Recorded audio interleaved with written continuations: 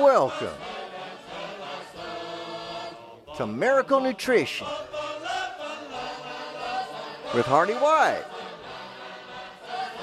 I'm Hardy White. Join me now for a full hour of fun and adventure. Maybe we'll learn something, but more likely we'll unlearn something. Oh, forget your troubles, forget everything I've said, and remember to forget. I love being with you. Hopefully, there's something for everybody. This episode is called The Master. Oh, my friends, you have come to the right place. And that's very interesting because you didn't have to go anywhere. And you didn't even have to leave the time you're in. You could be listening to this in the past or the future, here or there. Isn't that interesting? Well, I think I'm here right now, and I'm here, I believe, to give you something. What am I going to give you? I call it wisdom, but it's clearly not. Why is it clearly not wisdom? Well, because sometimes it's meaningless. All I'm going to do is try to tell you some things that I learned that I found useful. Not even true. I don't know if they're true. Useful and true are not the same thing. A slotted spoon is useful. Is it true? I don't know if it's true or not. I heard that about the slotted spoon. I have several. And they all have different shape slots, I guess, depending on what you want to pass through and what you want to retain. So you just be a slotted spoon right now and you can retain what you want. Let all the juices flow through and just get the chunky parts. Or if you just want the juices, I don't know how that works. I guess then chuck out the chunky parts. Which are which? Which is the wisdom? Which is the truth? Which is the usefulness? I do not know. But I know that I am a sort of strainer. And so I'm going to strain to do all sorts of things. I know that if I'm grunting to do it, then I'm probably working at the extremes of my ability. And I like to do that. I don't want to just do what's comfortable. I want to have to grunt to get it out. And I'm sorry. Those are human sounds. Not even humans. I think all animals, not all animals, grunt, of course. My dogs are silent when they use the bathroom and everything. But listen to this. I have some things to tell you, and I have tested them over time. That's another thing to see if something is wisdom or not. People would say things to me when I'm young, and now I've had many years to see if that's true or not, or if that thing is useful. It's like you've given an item. Say, here, you may use this. And you go, it looks like a stick with a string on the end, and then just a wad of paper. And they go, you might need this. And you may never. And you say, well, that wasn't, I carried it around all these years, and I didn't need it for anything. And then there's other things, like a nail file, and you go, oh, I did need that. Because sometimes it's not just for grooming. You go, oh, this is kind of painful, this split one on the end, and file it up. So I'm trying to give you something like that maybe that you'll need. I do recall a recent episode that I saw. It wasn't recent, it was from the 60s, of Gomer Pyle. And Gomer Pyle, is it USMC or, I don't know, ASMR or something? That would be nice. Gomer Pyle ASMR. So anyway, so I was listening to this, and there was the guest star was Don Rickles, and he was a sergeant, and then regular Sergeant Carter, and they were getting each other gifts, and Don Rickles got the normal Sergeant Carter a swirling finger. It was an electric finger, and he said it was for your gums. Now, I've never even put my normal finger on my gums, I don't think, much less an automated one. And I don't know that I'd want a robot sticking its finger up there because they could go mad. You know how that is. Machines, they lose their minds, and I've seen that in the cartoons. Things start whirling, and especially robots, you can do that by confusing them. Captain Kirk used to he could confuse a robot like nobody's business. See, because what the machines do not have is dada. See, for some reason, they don't understand paradoxes, which is hilarious, because I think that's not, they don't really shut you down. Paradoxes, you just move on. You go, well, that's meaningless. But here's something I want to tell you. I don't know whether you feel powerless in your life. Maybe you do. Maybe you're extraordinarily powerful. I could have the strange misfortune of speaking to nothing but powerful army generals right now, like no one else is listening. They didn't know, I didn't know you were on, Hardy. And just coincidentally, all the most powerful warlords of the planet are listening. In that case, I don't know what to tell you, because I'm going to be saying weak folk stuff, and maybe it would help you, maybe the knowledge would help you more efficiently victimize, but you're welcome to listen. Everybody is welcome to listen. I'm not going to exclude anybody. It's not true. I do exclude you. I exclude you by taking a long time to get to things. I exclude you by not eliminating, I don't hurt you or anything, but I count on you walking out if this isn't your bag, and I understand that.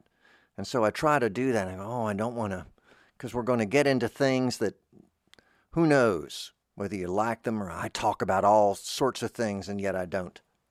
So I will begin with some stories for those who feel sort of helpless in life, like they haven't really mastered anything. I'm not good at anything, Hardy.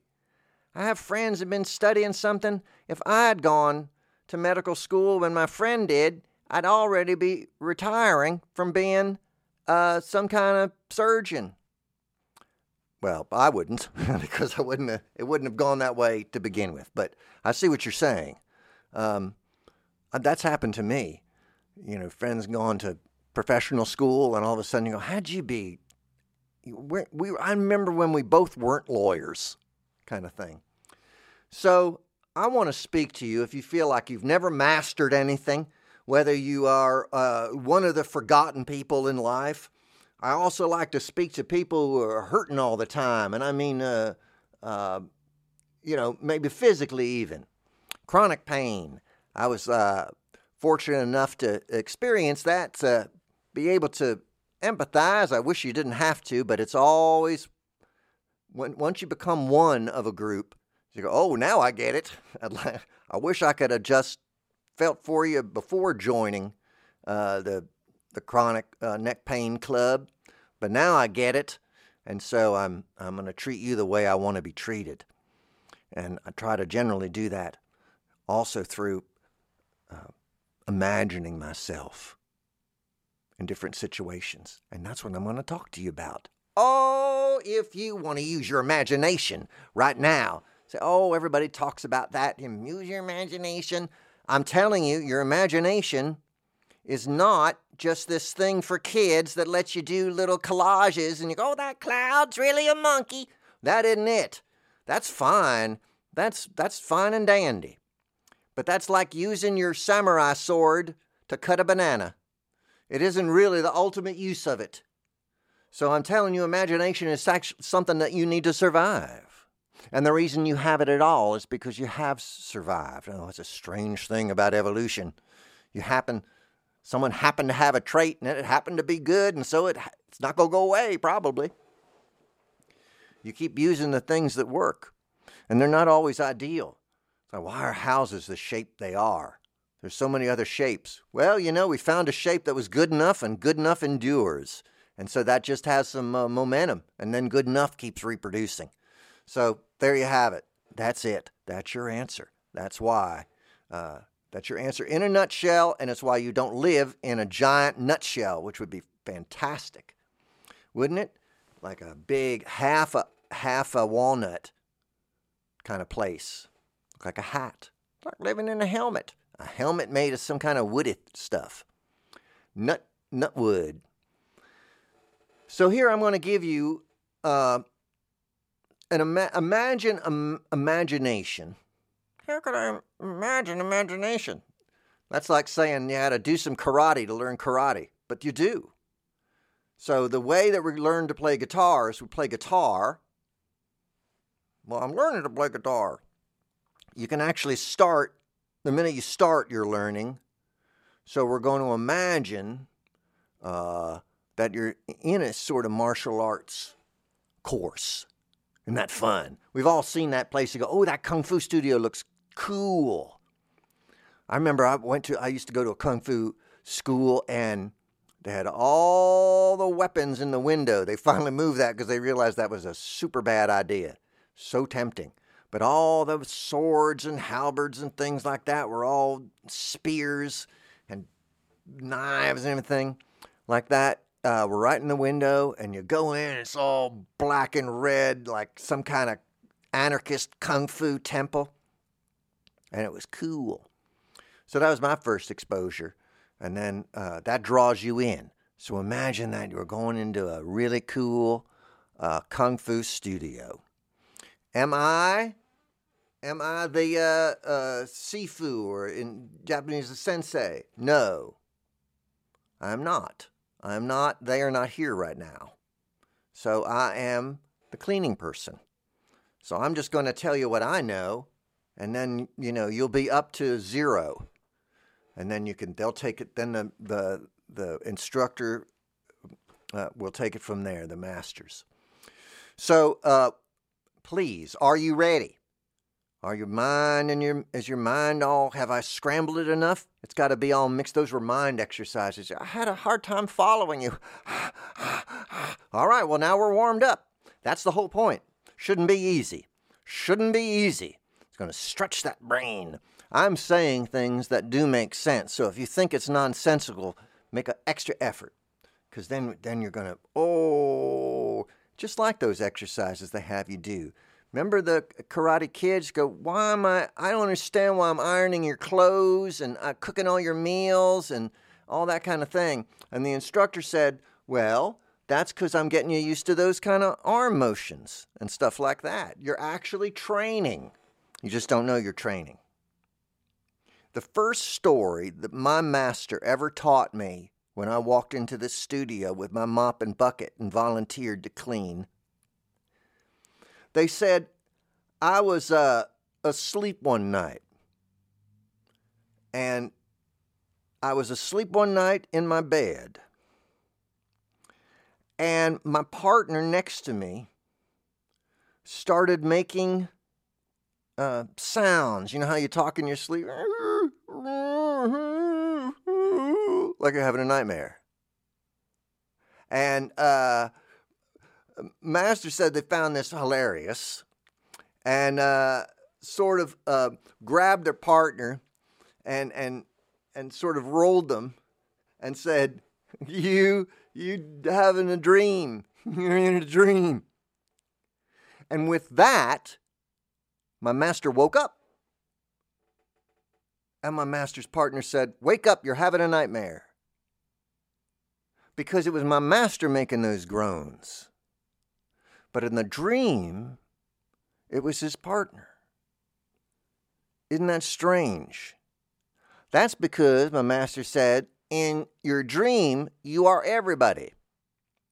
So you're the person next to you. You're the dog. You're everything you see. You're the VW. You're the tree. You're all the people in it. That's all you. Because it's in your head. Nobody comes in to play those roles. It's you. So if you're wrestling with an enemy, or you've got a tiger chasing you, it's your internal tiger that's chasing you. It's the tiger of you. It's something. It's a fear it's you that's chasing you. And that's all something. The next thing I learned was this. Swordsmanship.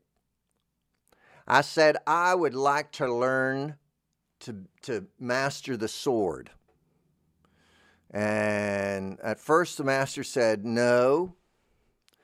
And I said, but I'm determined.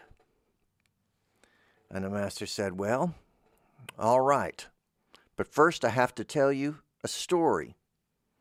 And I said, oh, okay. Is it? Because I'd love to get right to I've got one of the swords. And I was goofing around with it earlier because I had seen some pictures. movies and all. And, I'm a pretty good mimic. So, and said, no, I'm going to tell you a story first. I will digress for a moment. There are a series or group rather, of Japanese writers from the early part of the 20th century that I like to read because I like short stories because they coincide with my attention span, which is tiny.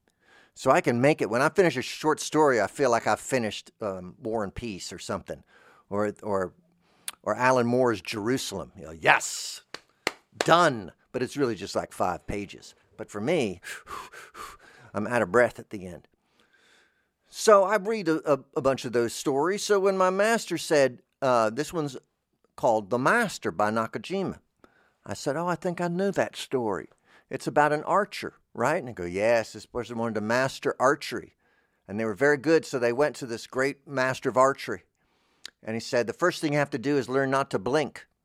And so this guy spent 5 years not blinking and being really strict about it until he learned never to blink. Even if something flew into his eye, he wouldn't blink. You could flick him in the eye and he wouldn't blink. Never blunk. Never did blank. Blinked. And so he went back, he said, I got the blinking down. So I'm even joined something called Blinked-In, which is like for other people who want to learn how to not blink. Hey, I remember you from high school. You want to learn how to not blink together? I'm good. I got a gig. So he said, well, now you've got to learn to see the very small as very large and the infinitesimal as vast. He says, all right, well, I'll go off and do that. And so he went off and do that, and he would concentrate on like a gnat, just look at a gnat or a flea or something for a really long time. He did this for years and years. And so the flea just became the size of an elephant. And so he could take his arrow and he could shoot the flea. Because to him it was that big. So the very small things became very large. I remember I was listening to a video of Richard Feynman, the physicist and New Yorker. And he was telling a story about how his father really kind of got him curious about science and things. And one of the things he'd do is he'd make Richard imagine that he was very tiny, to see the world from different perspectives. So you would see size as relative. You understand? Shrink yourself down in your imagination, very small, very tiny. And imagine that small things are enormous. So you're seeing things relatively. Do you understand? Isn't that wonderful? And you go, gosh, size, I may be little, but I'm bigger than this, and this thing's bigger than me, and it's your perspective. It's how you see it, whether it's large or small. And so the fellow mastered that as he had the not blinking. The not blinking, the never looking away. So the never looking away and the understanding relative perspective, he came back and he was able to study then with the great master archer and became his equal. Once he became his equal, he became very competitive and didn't want an equal. So he set off to kill his own master. And he couldn't because the fellow's good, right? Just as good. And so he decided not to, and they reconciled and say, well, don't do that again. What I see going on here is you've reached the sort of ultimate end of your mastery. You wanted to destroy your own master. So now it's time for you to go to see the really big master, the mysterious one, the one who lives far off in the west. So he went and did that. And he met this fella, and this person didn't even have a bow and arrow. And they said, you're going to teach me archery. And he says, no, I'm going to teach you no archery. And he says, what do you mean? He says, go stand on that rock on the edge of a cliff that's rocking back and forth.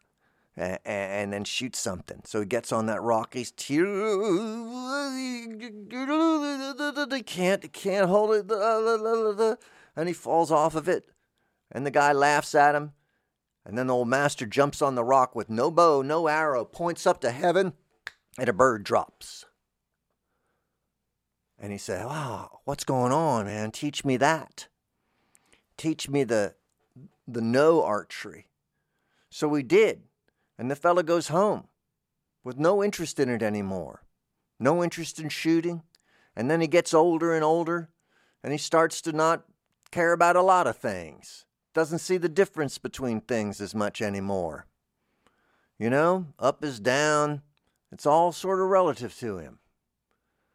And he forgets even what a bow and arrow is. Forgets all those previous desires and those goals. And he just looks as if he's absolutely helpless in the world. Now, isn't that interesting? And I said, well, okay, so now we learn to use the sword, I said. He said, all right. He said, why do you want to use the sword? I said, I want to be good at the sword. He goes, well, that doesn't make any sense. What would you do with it? I said, well, perhaps I would defend myself. He said, against whom? I said, somebody who was trying to attack me. And they said, well, why would they be trying to attack you?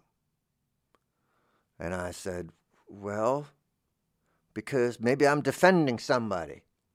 Helpless. Because why are they trying to attack them? And I said, maybe because... Now, this went on a very, very, very long time. The whys never ended. And I kept getting hung up on things. It got to where he was asking me why we hate one another. He was asking me why there is violence or what death does. He was asking me all the whys behind things. He was asking me about myself, what I feared. It got very detailed. I said, what's going on? Because, can't we just start with the sword? He goes, why start with the sword? Here's the thing. If you're just going to be on a boat, yes, it is good to master the life vest. And everybody wants to master the life vest. But by the time you get to the life vest, there's been a lot of problems that happen. And almost 99% of sailing is about tackling those problems.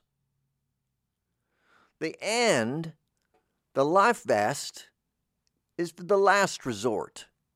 And then he told me your sword, by the time you use it, by the time your blade hits a person or hits another blade, that's the end, not the beginning.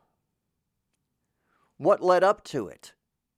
And I said, well, I don't know. I mean, how would I see that? How would I know that?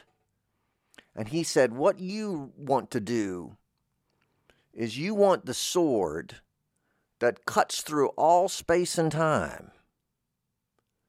You want the sword that stops things before they even get going. You want a sword that doesn't have to be in the present or the past? And I said, a lot of this is not making sense. He goes, look, man, what you really want is awareness. What you really want to do is start seeing things the way they are. And that's hard. And that takes an entire lifetime. Because it means not blinking. It means looking at things that are difficult. It means looking at things that would hurt you and knowing they might not. It means seeing things that are very large as very small and very small as very large. It means projecting your mind through space into the past and into the future Now, when you project your mind into the future, and I know this is a time travel person, it's very difficult because it is absolutely frightening. And I'll tell you this, and this is the secret. Say, I wish I could travel into the future. The reason I can travel into the future, my friends, is because I am dead. I am dead. That's what happens when you go into the future. You see your own death. You see everything. That's going to happen. You're supposed to experience those things. Once you experience the future, you are dead. That's just the rule. And so I'm dead. But listen, I get to come back here where I was alive in the past and maybe open eyes, because a lot of things are done through blindness, willful. I would do that all the time. It was so painful for me to just turn around in my dream and look at the tiger chasing me that I thought, I'll just wait. I'll do things to block out the tiger. I'll make noise to pretend it's not there. Anything but look at it and figure out what's going on. Anything but use my imagination. But then I realized I have to. I have to use my imagination. I have to think about it. I have to take my sword and bring it way into the past and into the future to figure out how I can avoid having to cut somebody. Because I don't want to do that. I have and continue now it's not just about avoiding. You want to change things, don't you? So I don't want to just go through life navigating. Do I? Just getting out of the way? Or do you? I don't know. That's up to you. I'm never going to tell you you have to change the world. I'm never going to tell you you have to right everything that's wrong. I think that's swordsmanship. I'm a janitor. I clean this Kung Fu studio. I don't teach the sword stuff. So I would love to change everything and right all the wrongs and confront injustice. But I don't know how to do that exactly with my eyes closed. So first, I'm going to work on opening them. Because I think I could maybe, even though you're supposed to master the sword first and then the no sword, I'm thinking maybe I could skip it a little bit. I mean, I'm already not practicing the sword. And so it doesn't seem very much of a leap. And so I think I'm going to continue to do that. Now, I know, it's cowardly to avoid conflict. Is it? Sometimes it's indulgent, the conflict. Sometimes we think we want, I'm going to just get this out. I need to get this out of me. At what cost? It's like when you rage at somebody. That's not righting injustice. That's just kind of making you feel, venting your spleen. If you really wanted things to be different, that's not how you would act. You'd be cagey. Say, you're doing it right if you've got a lot of enemies. Well, I think you're doing it sloppy if you have a lot of enemies. They shouldn't know that you're their enemy. That's sloppy. You got to ninja this stuff, right? So I'm still running through it in my mind, all these things. I'm trying to think about these things in my relationships so I don't hurt and pass on hurt. I brought it in a little bit because I'm not a genius. I'm not going to save the world. I'm not, you should use your voice to say this. Okay, you give me your words. That's called an actor. I'll say whatever you want me to say. If you think that'll do it, some slogan, I'll yell your political slogan. You say this'll stop injustice. All right, let me yell it. No, sir. Not right now. Right now, I'm trying to fearlessly open my eyes. I'm trying to see my own heart, who I am. So let's imagine, just for a minute, that this is a dream, and that you are all the characters, and that you are Hardy White and Richard Nixon and Nakajima and Alice Neal, right? You're all those people. You have to see the world the way they saw it. I try to do that all the time. I use Alice Neal and her life as an example, her looking. I have internal arguments with my imagined Alice Neal. Are you seeing or projecting, Alice? Are you seeing those portraits that you paint of people that look where you capture their emotions? Are you capturing their emotions, or did you foist those emotions upon them? I think that sometime I just went to the doctor, and it wasn't my normal doctor. And this doctor, I thought, was just hearing what he wanted to hear because he kind of already had decided something. So he was sort of looking, and then when I looked at my chart, he had left out some things I said that just didn't fit. It's like when you put a car back together and you go, oh, we got some pieces left over, and you pretend they're not there. So because I'm a janitor and because I clean up, I can't pretend things aren't there. There's nowhere it's a small space. There's nowhere to hide them. I can't really just put things under the mats. I've got to put the mats up and mop. There's no hiding it. I got to take the dirt away. I got to look in those corners. Oh, let's say it's Pesach and you're Jewish. And you've got to go around and get all the chametz.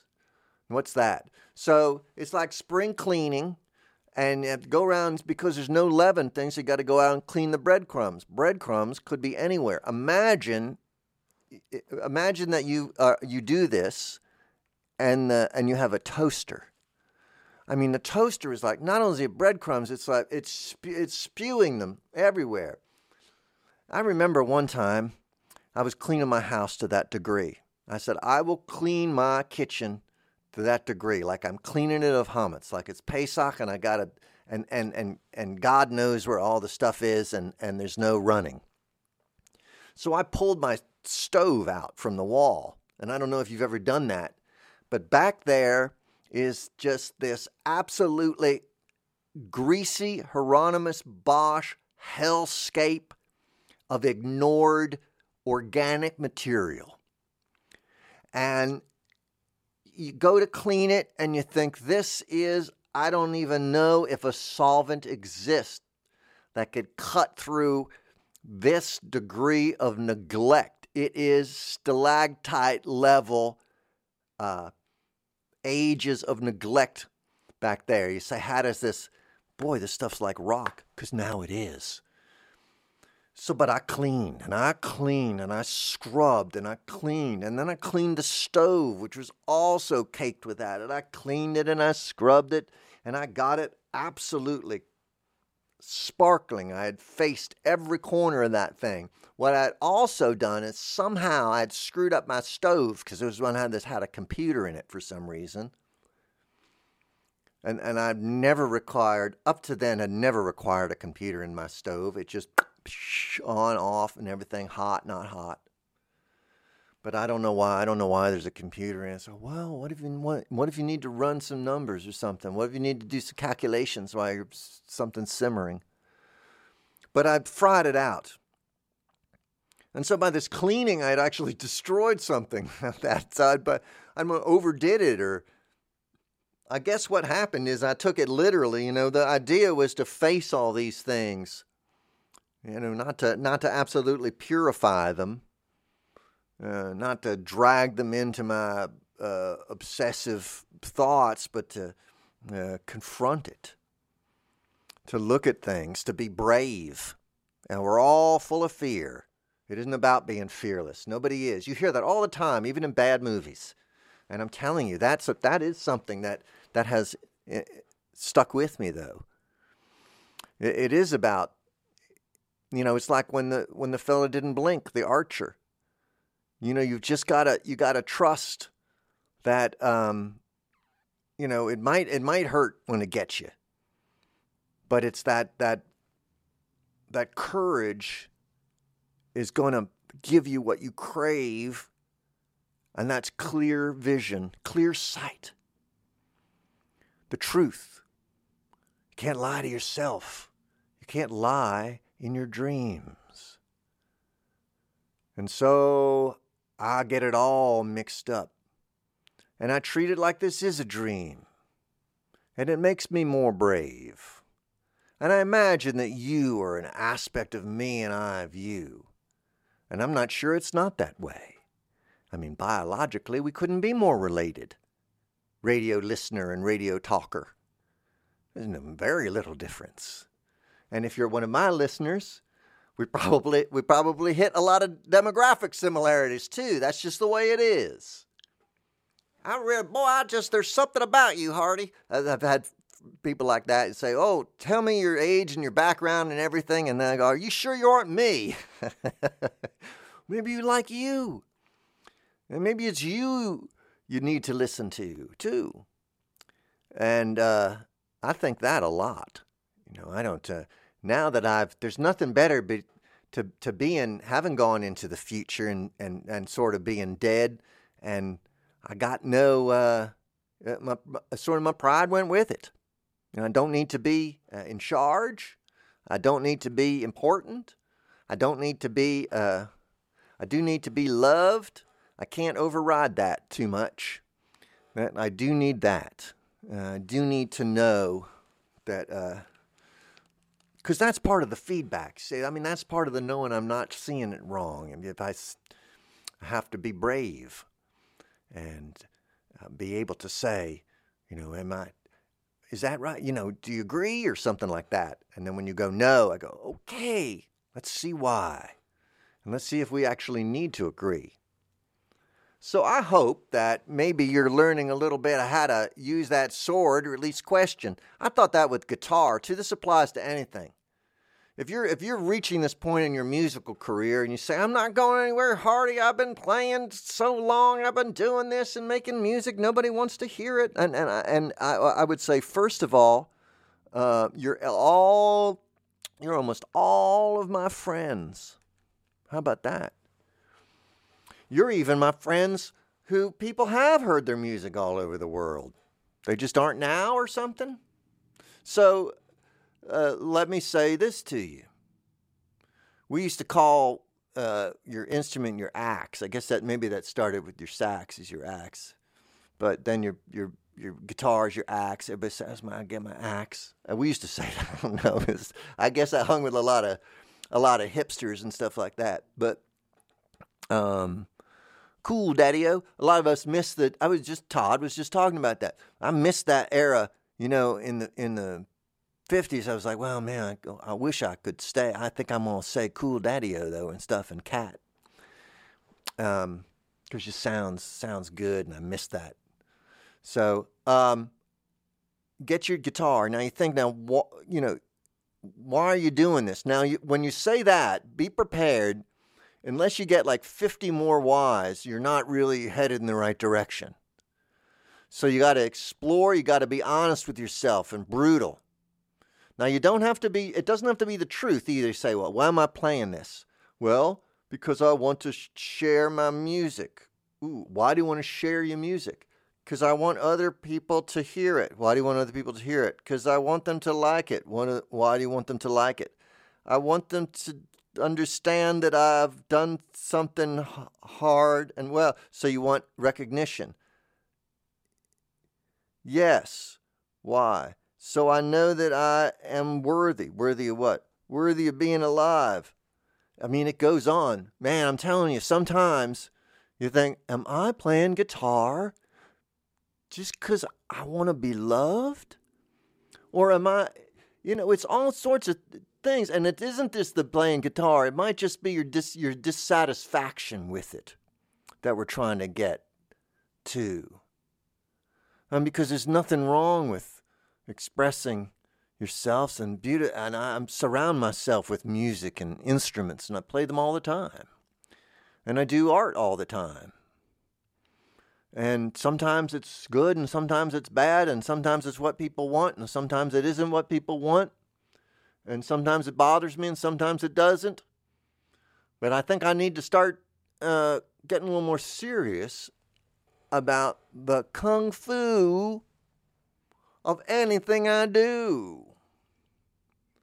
And if you do it slowly, like tea making, did that for a while. I'm going to do kung fu tea. That's absolutely a thing.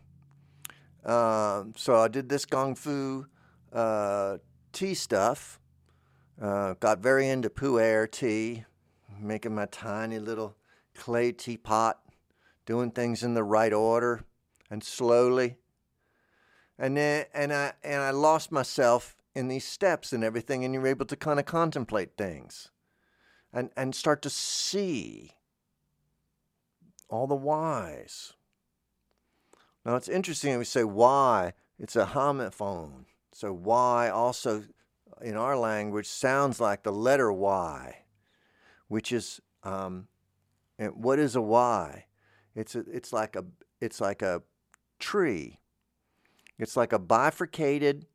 It's like we see a speciation happen in a tree, in an ancestor tree, right? The two come into the one. But working the other way, the one go into the two too. It can split. So everything branches out. The branching works both ways, into the future, into the past. Two make one, and then one also makes two as a group in evolution. That's where species come from. And so all this branching.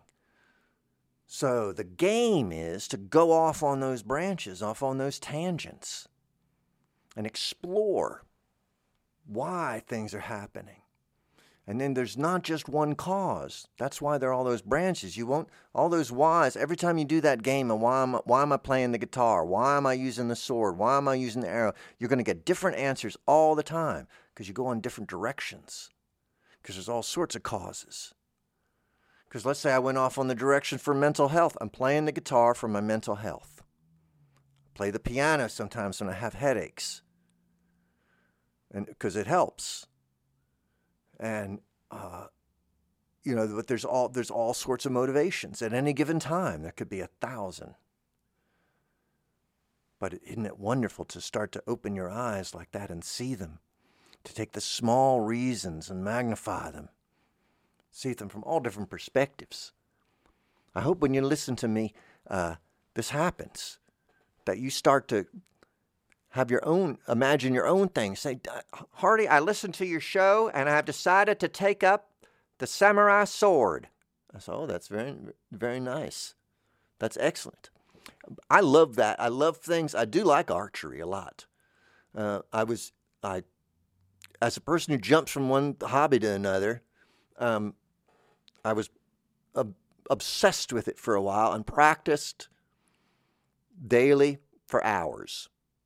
I was determined to get good, and I did. I would practice all day if I could, every day, all my free time. And then I got bad. After getting good, I started to get worse. My mind wandered. I started to lose focus. And I started to realize that this wasn't what I was looking for. That this wasn't all those bullseyes. They weren't really doing it. That I was probably doing this thing for the wrong reason. And I just stopped. And I thought about it for a long time. Then I just thought about it.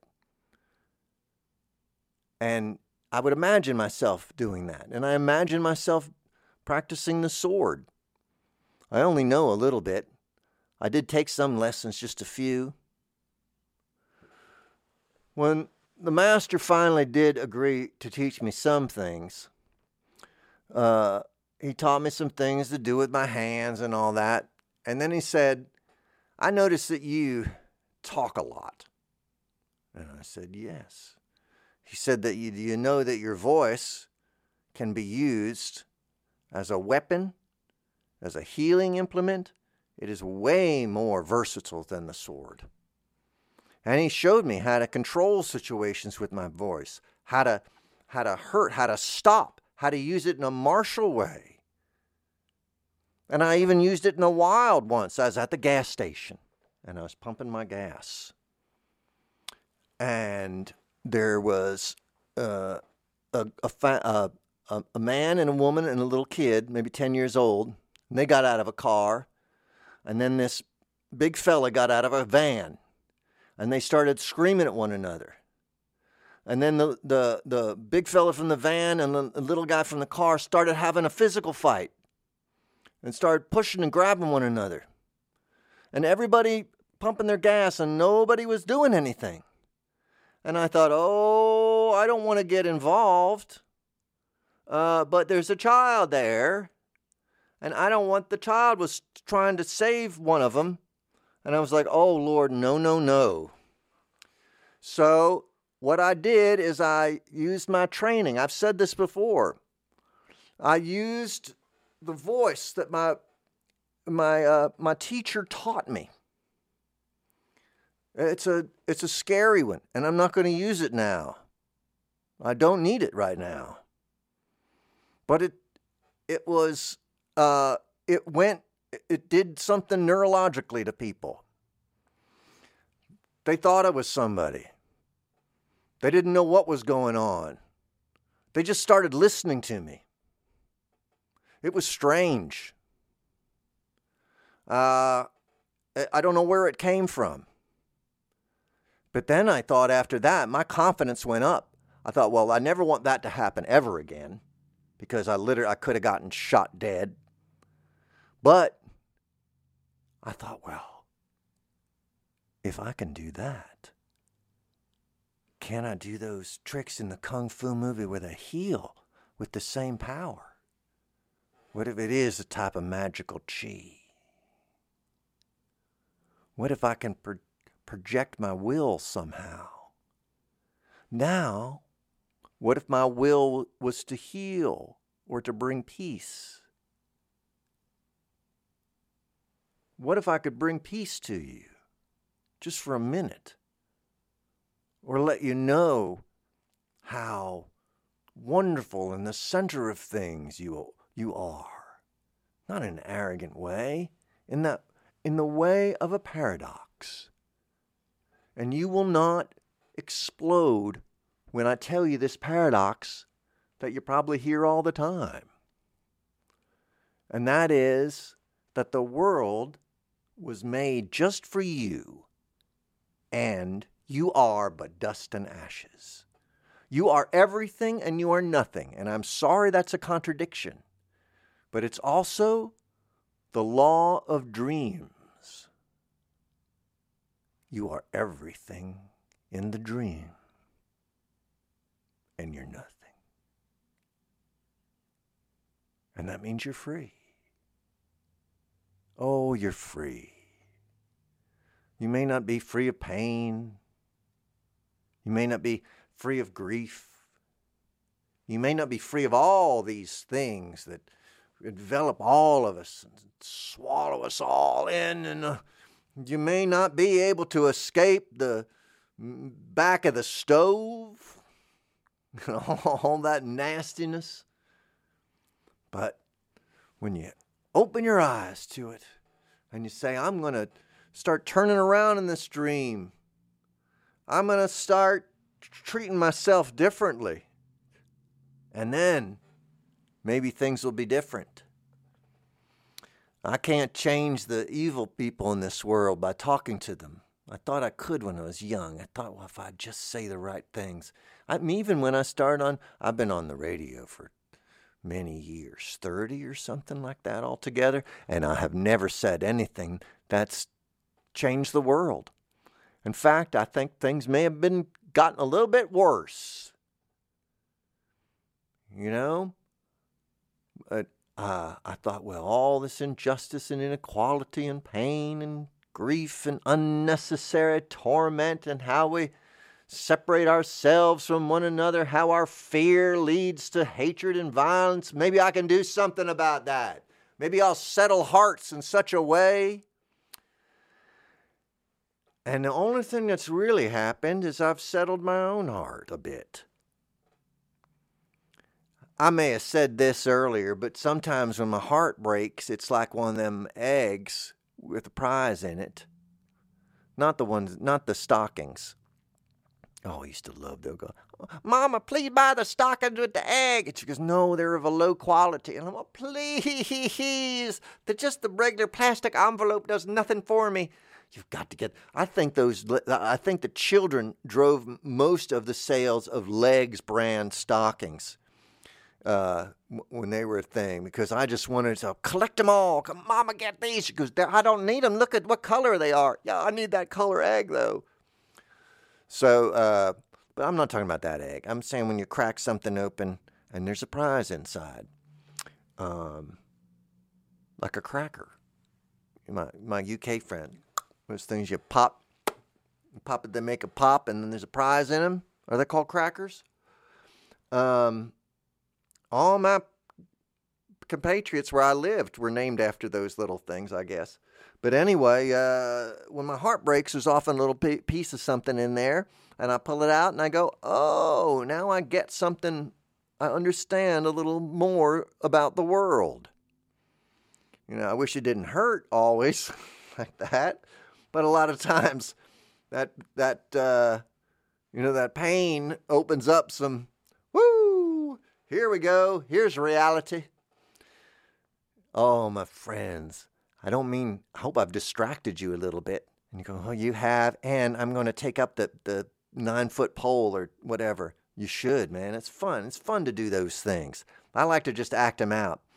And then it gives me a little more confidence to say, if it ever did come to, if my subtle sword does not go into the future enough and somebody did come to whack me on the head,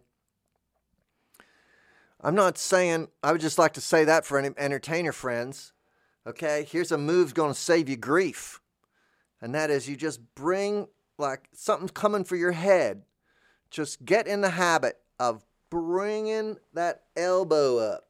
You bring your elbow up even with your head and bring it in. And then it's going to, whatever's that going to hit your head is now going to hit your elbow, and it's going to be real sorry it did. Because if it's flesh. So, you got to get it up, gator up or whatever. A lot of people have different names for it. Get that elbow up. That's the surest way.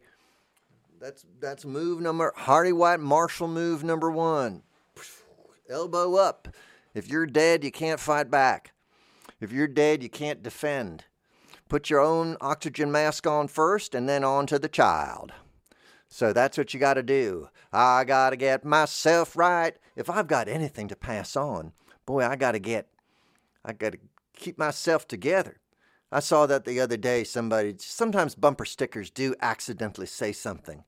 And someone's like, don't just die for your children, live for them. Have the guts to do. That's even harder, right? Dying you only do once and you don't know you did it. But, living is difficult. It is a daily thing. Surviving is not easy. And everybody who is currently alive, do you desire, so, not everybody should get a trophy. Oh, the hell they shouldn't. Everybody should get a trophy for just being alive. You don't think this is tough? You're kidding yourself. Because I think sometimes people think everyone thinks it's tougher for them than others. I think sometimes you say, "Oh, I can do it. They can do it." And there's all this resentment and jealousy and everything, and I'll never know what to do about that. And I don't know that I'm supposed to do anything about it. I'll try not to add to it. And maybe. See, here's my thing with being on the radio and everything. If we knew one another, it would complicate things sometimes. Because then there might be all sorts, how people compete or they feel, so I'm around so-and-so and they're so tall, it makes me feel so short or whatever like that. It could be anything. But when there's like a stranger or something that just comes into your life, that's why I like dead writers. I only read the fiction of people who are dead. I never read the words of the living. I'm not interested. I'm alive. I want to read the words of people who aren't alive anymore. And I can have a better relationship with them. So I do that. And I wonder if that, since I'm a time traveler and I'm virtually dead, whether you could,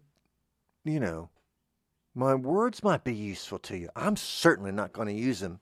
I'm not using them, and I'm not copywriting them or keeping them or selling them or anything. I'm just 500 and some hours on WFMU.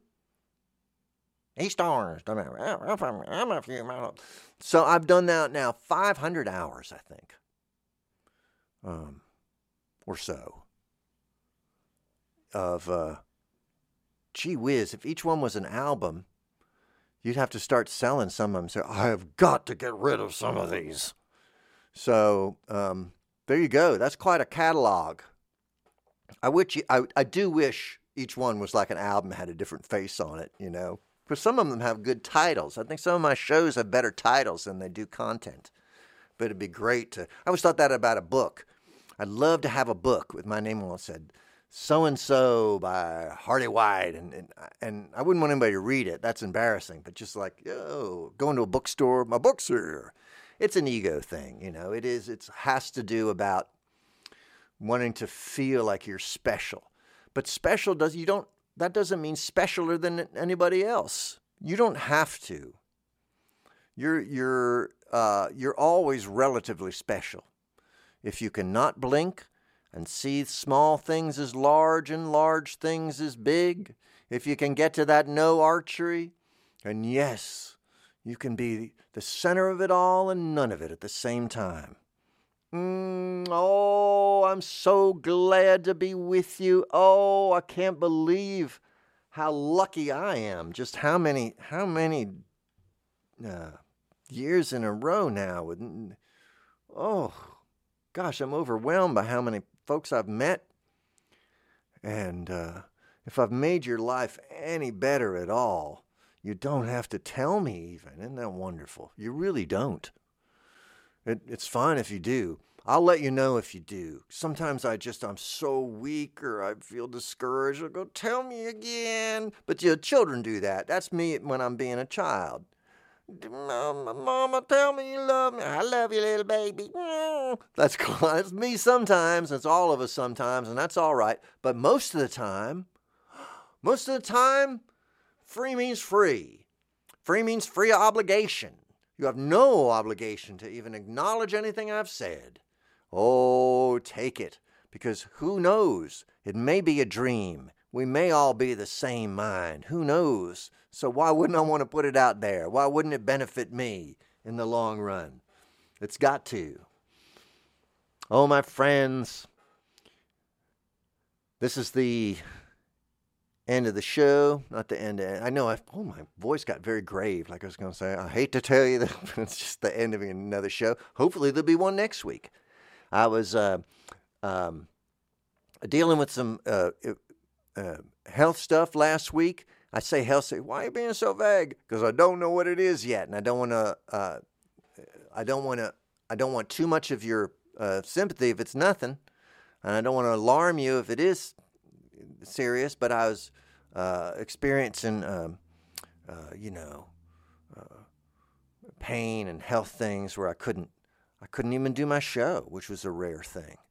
So I want to stay well so I can be with you. That's my number one now. It's just to be able to be there, to keep going, be there with you and experience it with you and let it flow over us. You are listening to Miracle Nutrition with Hardy White on WFMU East Orange, WMFU Mount Hope, 91.9 in Rockland County, and New York City, New York, and online, WFMU.org. Oh my gosh, thank you for listening. I'll see you again next week. Hello listeners, this is a live broadcast of a pre-recorded mix from Mahogany on WFMU. Thank you for tuning in. The first half of tonight's program is a mix by special guest, Richmond, Virginia's very own Dee Thornhill. Next up on Mahago, me. Name was Mahogany, twins' name was Ebony. Name was Mahogany, twins' name was Ebony. Name was Mahogany, twins' name was Ebony. Name was Mahogany, twins' name was Ebony. Name was Mahogany, twins' name was Ebony. Name was Mahogany, twins' name was Ebony. Name was Mahogany, twins' name was Ebony. Name was Mahogany, twins' name was Ebony. Name was Mahogany. Twins' name was Ebony. Name was Mahogany. Twins' name was Ebony.